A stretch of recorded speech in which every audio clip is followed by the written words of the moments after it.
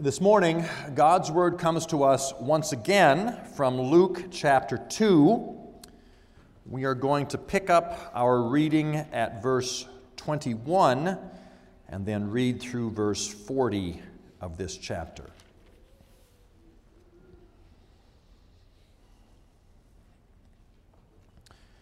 Luke 2, beginning at verse 21, what we hear now is God's Word. And at the end of 8 days, when he was circumcised, he was called Jesus, the name given by the angel before he was conceived in the womb. And when the time came for their purification, according to the law of Moses, they brought him to Jerusalem to present him to the Lord, as it is written in the law of the Lord, "Every male who first opens the womb shall be called holy to the Lord," and to offer a sacrifice according to what is said in the law of the Lord, a pair of turtle doves or 2 young pigeons. Now there was a man in Jerusalem whose name was Simeon, and this man was righteous and devout, waiting for the consolation of Israel. And the Holy Spirit was upon him. And it had been revealed to him by the Holy Spirit that he would not see death before he had seen the Lord's Christ. And he came in the Spirit into the temple. And when the parents brought in the child Jesus to do for him according to the custom of the law, he took him up in his arms and blessed God and said, "Lord, now you are letting your servant depart in peace, according to your word. For my eyes have seen your salvation, that you have prepared in the presence of all peoples a light for revelation to the Gentiles and for glory to your people Israel." And his father and his mother marveled at what was said about him. And Simeon blessed them and said to Mary his mother, "Behold, this child is appointed for the fall and rising of many in Israel, and for a sign that is opposed, and a sword will pierce through your own soul also, so that thoughts from many hearts may be revealed." And there was a prophetess, Anna, the daughter of Phanuel of the tribe of Asher. She was advanced in years, having lived with her husband 7 years from when she was a virgin, and then as a widow until she was 84. She did not depart from the temple, worshiping with fasting and prayer night and day. And coming up at that very hour, she began to give thanks to God and to speak of him to all who were waiting for the redemption of Jerusalem. And when they had performed everything according to the law of the Lord, they returned into Galilee, to their own town of Nazareth. And the child grew and became strong, filled with wisdom, and the favor of God was upon him. Here we end the reading of God's holy word. Well, for the past several weeks, we have been using the first 2 chapters of Luke for our Advent and Christmas celebration. We're going to conclude that this morning by looking at one more text in Luke chapter 2. We saw how Luke 1 helped us to prepare for the coming of Jesus Christ into the world. Luke 2 giving us that reason to celebrate on Christmas morning. And now, this morning, we hear just a bit more of the story of Jesus' early life. We don't know a lot about Jesus' early life. We know the story of his birth and the shepherds coming to see him. We know the story of the Magi who will come to visit him when he's about 2 years old or so. We know the story of the boy Jesus in the temple at 12 years old talking with the teachers, and the next thing we read about him is when he's about 30 years old and is baptized and begins his public ministry. We don't know much about the early life of Jesus. But we do have these two stories in Luke chapter 2. That first story, verse 21, at the end of 8 days, when he was circumcised, he was called Jesus, the name given by the angel before he was conceived in the womb. At 8 days, Jesus is circumcised according to the law. He was born under the law, and he is given the name Jesus, the name given to him by the angel. And then we have this second story, and this is the one we're going to focus on this morning, that begins at verse 22. And when the time came for their purification, according to the law of Moses, they brought him up to Jerusalem to present him to the Lord. Although it's perhaps not clear as we read through our English text, there's a break in time between verse 21 and 22. Verse 21 happens 8 days after Jesus was born, at his circumcision. Verse 22 is at the time of their purification. That was 40 days after Jesus was born, according to the law of Moses. That law given back in the book of Leviticus, Leviticus chapter 12. And when the days of her purification are completed, whether for a son or for a daughter, she shall bring to the priest at the entrance of the tent of meeting a lamb a year old for a burnt offering, and a pigeon or a turtle dove for a sin offering. And he shall offer it before the Lord and make atonement for her. Then she shall be clean from the flow of blood. This is the law for her who bears a child, either male or female. If she cannot afford a lamb, then she shall take 2 turtle doves or 2 pigeons, one for a burnt offering, the other for a sin offering. And the priest shall make atonement for her, and she shall be clean. That's what's going on in verse 22 and following. They are once again fulfilling the law. Jesus, born of a woman, born under law, and fulfilling the law. And it's in this second story that we have Jesus and his encounter with 2 people. An encounter with someone named Simeon and someone named Anna. Children, Simeon and Anna were really still waiting for Christmas. They were still waiting for this promised son to be born. They didn't know about it yet. We have those who are still looking for the coming of the Messiah. And when they see him, they too will enter into the celebration. The celebration continues with Simeon and Anna. We're going to look at those 2 this morning. 2 people who had some things in common. They were both devoted to God. Simeon, verse 25. Now there was a man in Jerusalem whose name was Simeon, and this man was righteous and devout. The Holy Spirit was upon him. Someone who was righteous, someone who was devout, someone whose desire it was to walk in the ways of God. We have the description of Anna, verse 37. Anna, she did not depart from the temple, worshiping with fasting and prayer night and day, devoted to God. Fasting and prayer continually, both of them desiring that close relationship with God. They had some things in common, and yet they were different. They had different positions.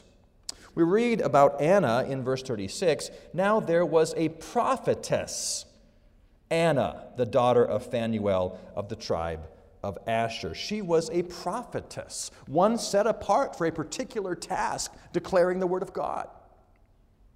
We don't read that about Simeon. We read in verse 25, now there was a man in Jerusalem.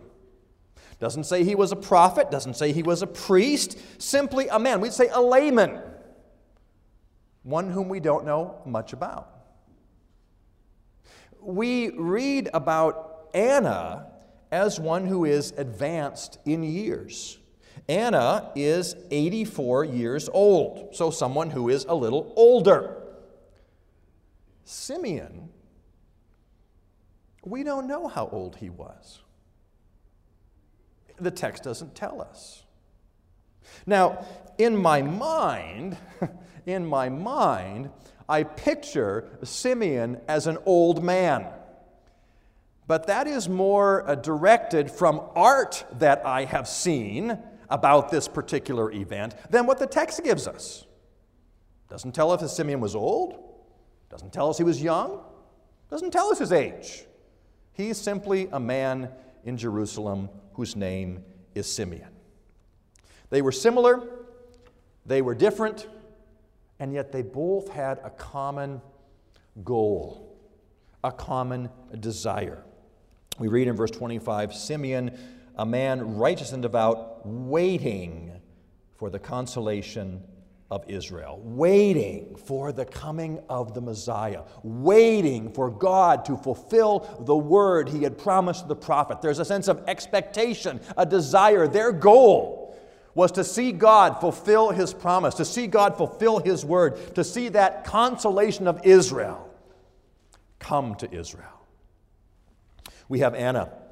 We read about her in verse 38. And coming up at that very hour, she began to give thanks to God and to speak of him to all who were waiting for the redemption of Israel. She too, waiting for their redemption. And when she sees this child, speaks to others. He's finally here. They were waiting, they were waiting, they were waiting. That was their commonality. That was their goal. To see the fulfillment of God's work of redemption in the sending of the consolation, the sending of his Son. And in this story, as we have seen before, we have Simeon bringing a song of praise to God. And we have in this series looked at a number of songs of praise to God. The song of Mary, the Magnificat, the song of Zechariah, the Benedictus. And this, the song of Simeon, referred to often as the Nunc Dimittis. Again, from the first couple words in Latin, now dismiss, O God, Nunc Dimittis, now dismiss, O God, your servant. We have praise and blessing. First of all, blessing for Simeon himself. He says this, Lord, you are now letting your servant depart in peace according to your word. For my eyes have seen your salvation that you've prepared in the presence of all the people. Simeon says, now I see it. And he praises God and he blesses God. Now I see the fulfillment. I see the child. I see the Redeemer. God had told him he would not die until he had seen the consolation of Israel. And now that's exactly what happens. And having seen this child, having seen God's word fulfilled, he says, now, Lord, now I can depart. Now I'm content. Now I can go to be with you. All that Simeon wanted for Christmas children was to see Jesus. That's all Simeon wanted. That he could see the fulfillment of God's word. Jesus was enough for him. And having seen the child, held the child, he says, Lord, now you can let your servant depart in peace, for I have seen the salvation that you have sent. Jesus was enough for Simeon's Christmas present. I sometimes wonder, what about us?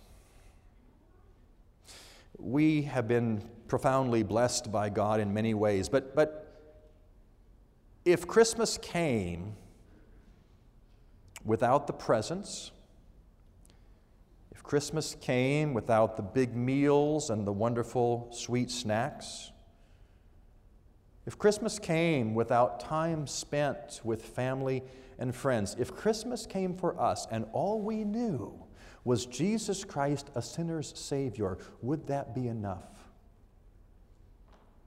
Would we be content?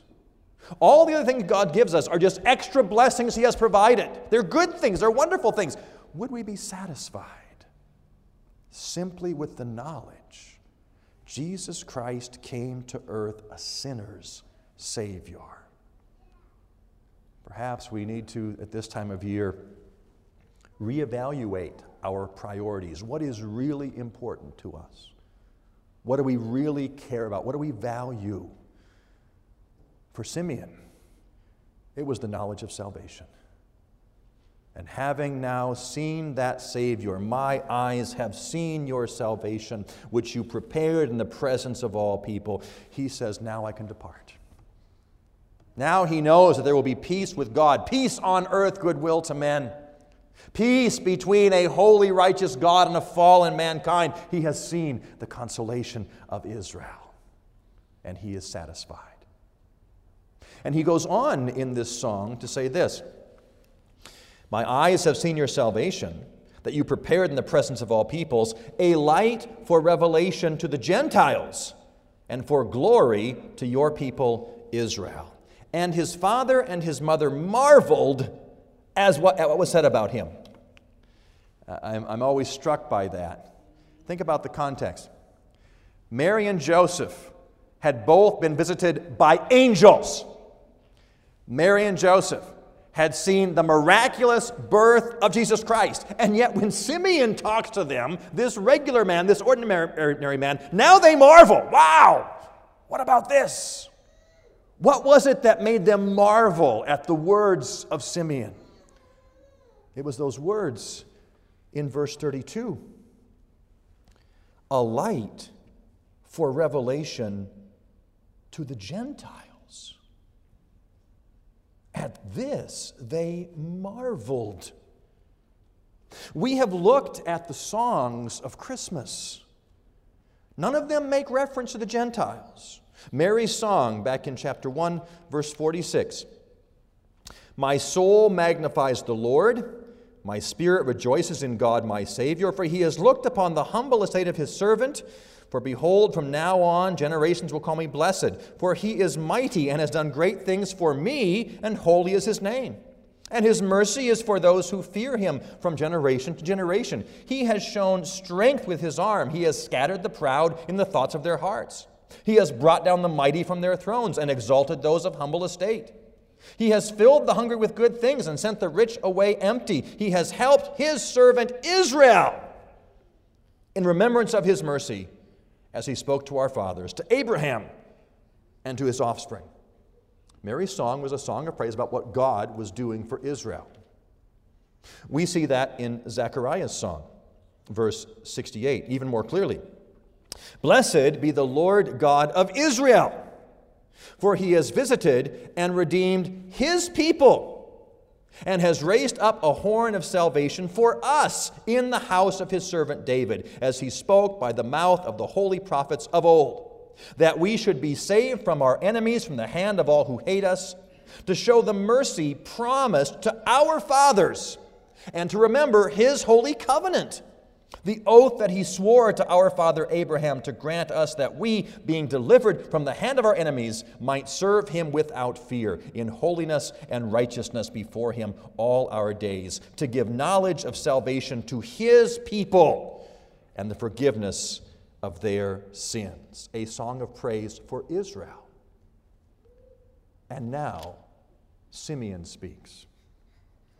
My eyes have seen your salvation, that you prepared in the presence of all peoples a light for revelation to the Gentiles.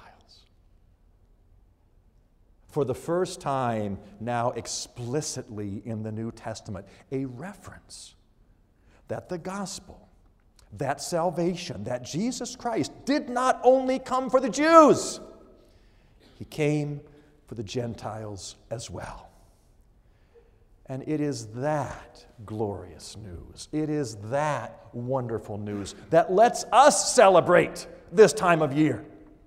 Jesus Christ did not come as a Jewish Savior. He came not only for the sons of Abraham physically, but for all those who embrace the faith of Abraham. The one in whom he would place his faith, that one promised by God. Jesus Christ came for us as well. We should still marvel at that, as they marveled. Not a part of the covenant line, not within the promises of God to national Israel, but now we are included. We are brought in. What a glorious song of praise. A a song that we still celebrate today. The goodness of the gospel. We declare the gospel not that if you belong to a particular ethnic people you can be saved, but for everyone. For everyone here this morning who embraces Jesus Christ, not a Jewish Savior, but a sinner's Savior. For everyone who embraces Him, the promises of God are true. They are yes and amen in Jesus Christ. Our eyes have seen the salvation which has been prepared in the presence of all the peoples, a light for revelation to the Gentiles. What a glorious song of praise.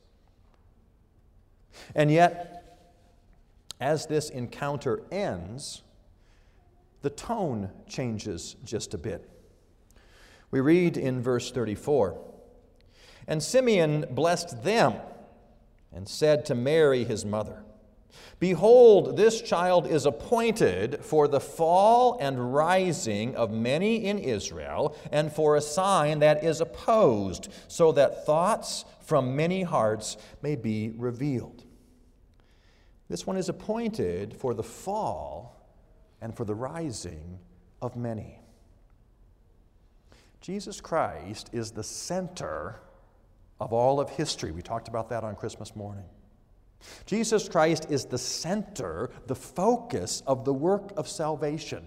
Everything revolves around Him. And for those who embrace Him, for those who humble themselves before Him, He is for their rising.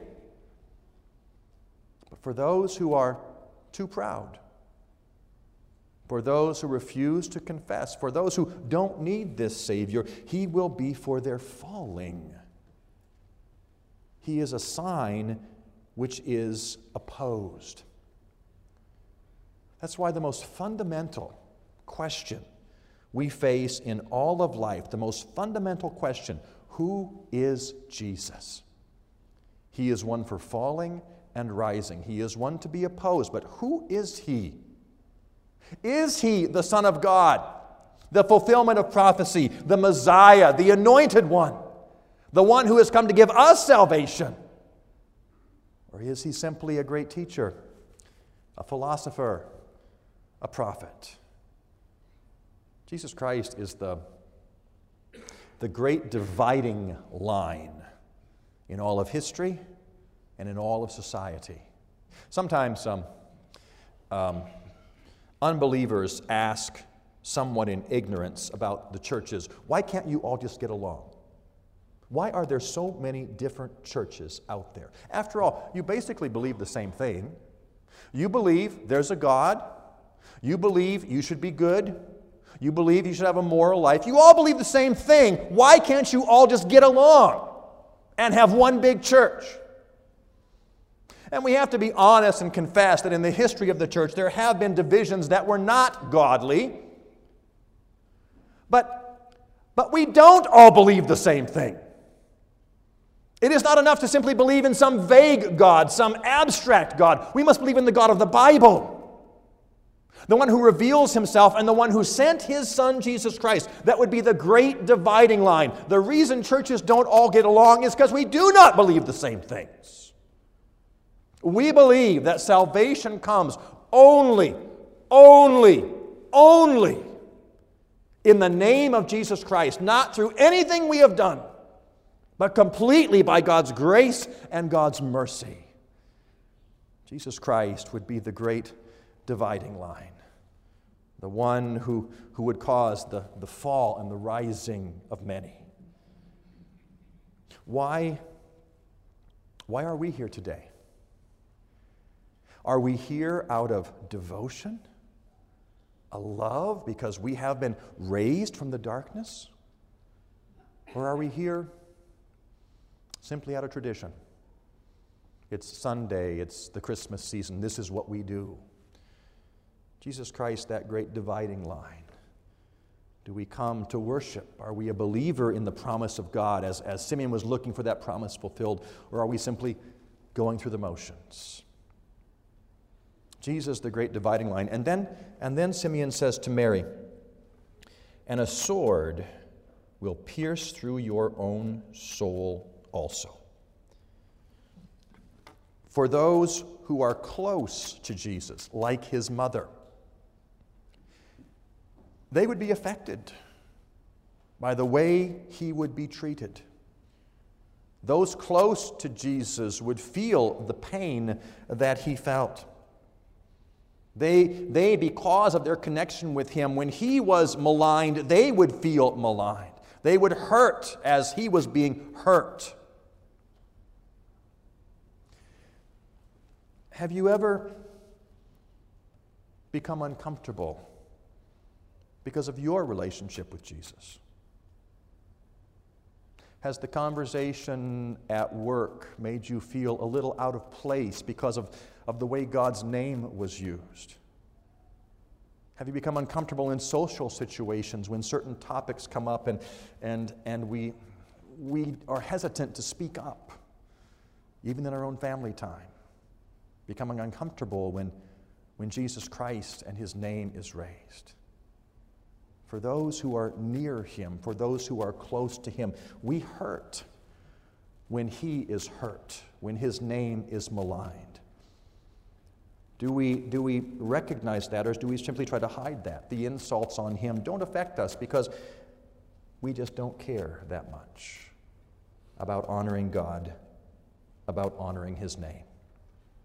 A sword will pierce through your own soul also. For those who are united to Christ, when his name is maligned, when his gospel is muddied, we hurt.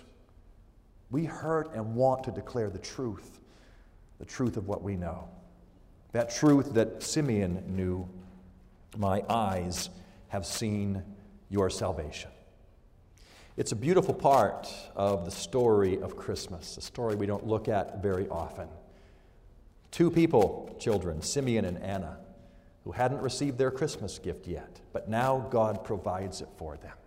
Two people devoted, looking, waiting for the promise of God to be fulfilled, and God fulfills that so beautifully, and they are able to see with their own eyes the consolation, the salvation of Israel, and for the Gentiles, and for us.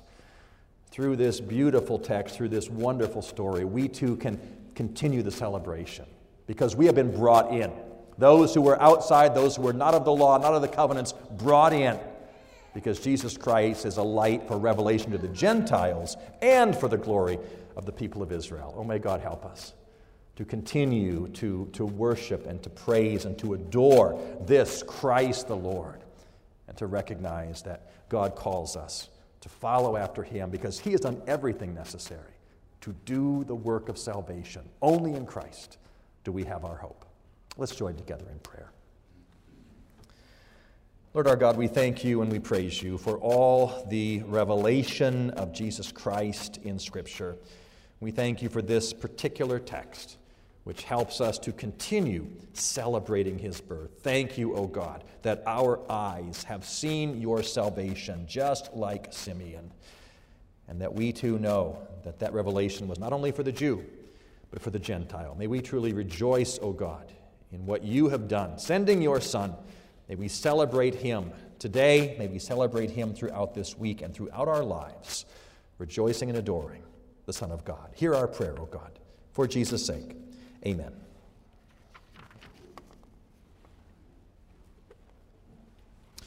We turn to number 313 in the Trinity Psalter hymnal.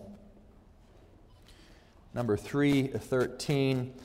Angels from the realms of glory, wing your flight o'er all the earth. Ye who sang creation's story, now proclaim Messiah's birth. Come and worship, worship Christ, the newborn King. All creation, join in praising God the Father, Spirit, Son, evermore your voices raising to the eternal 3 in 1. We're going to sing all 5 verses, number 313. Let's stand together as we sing.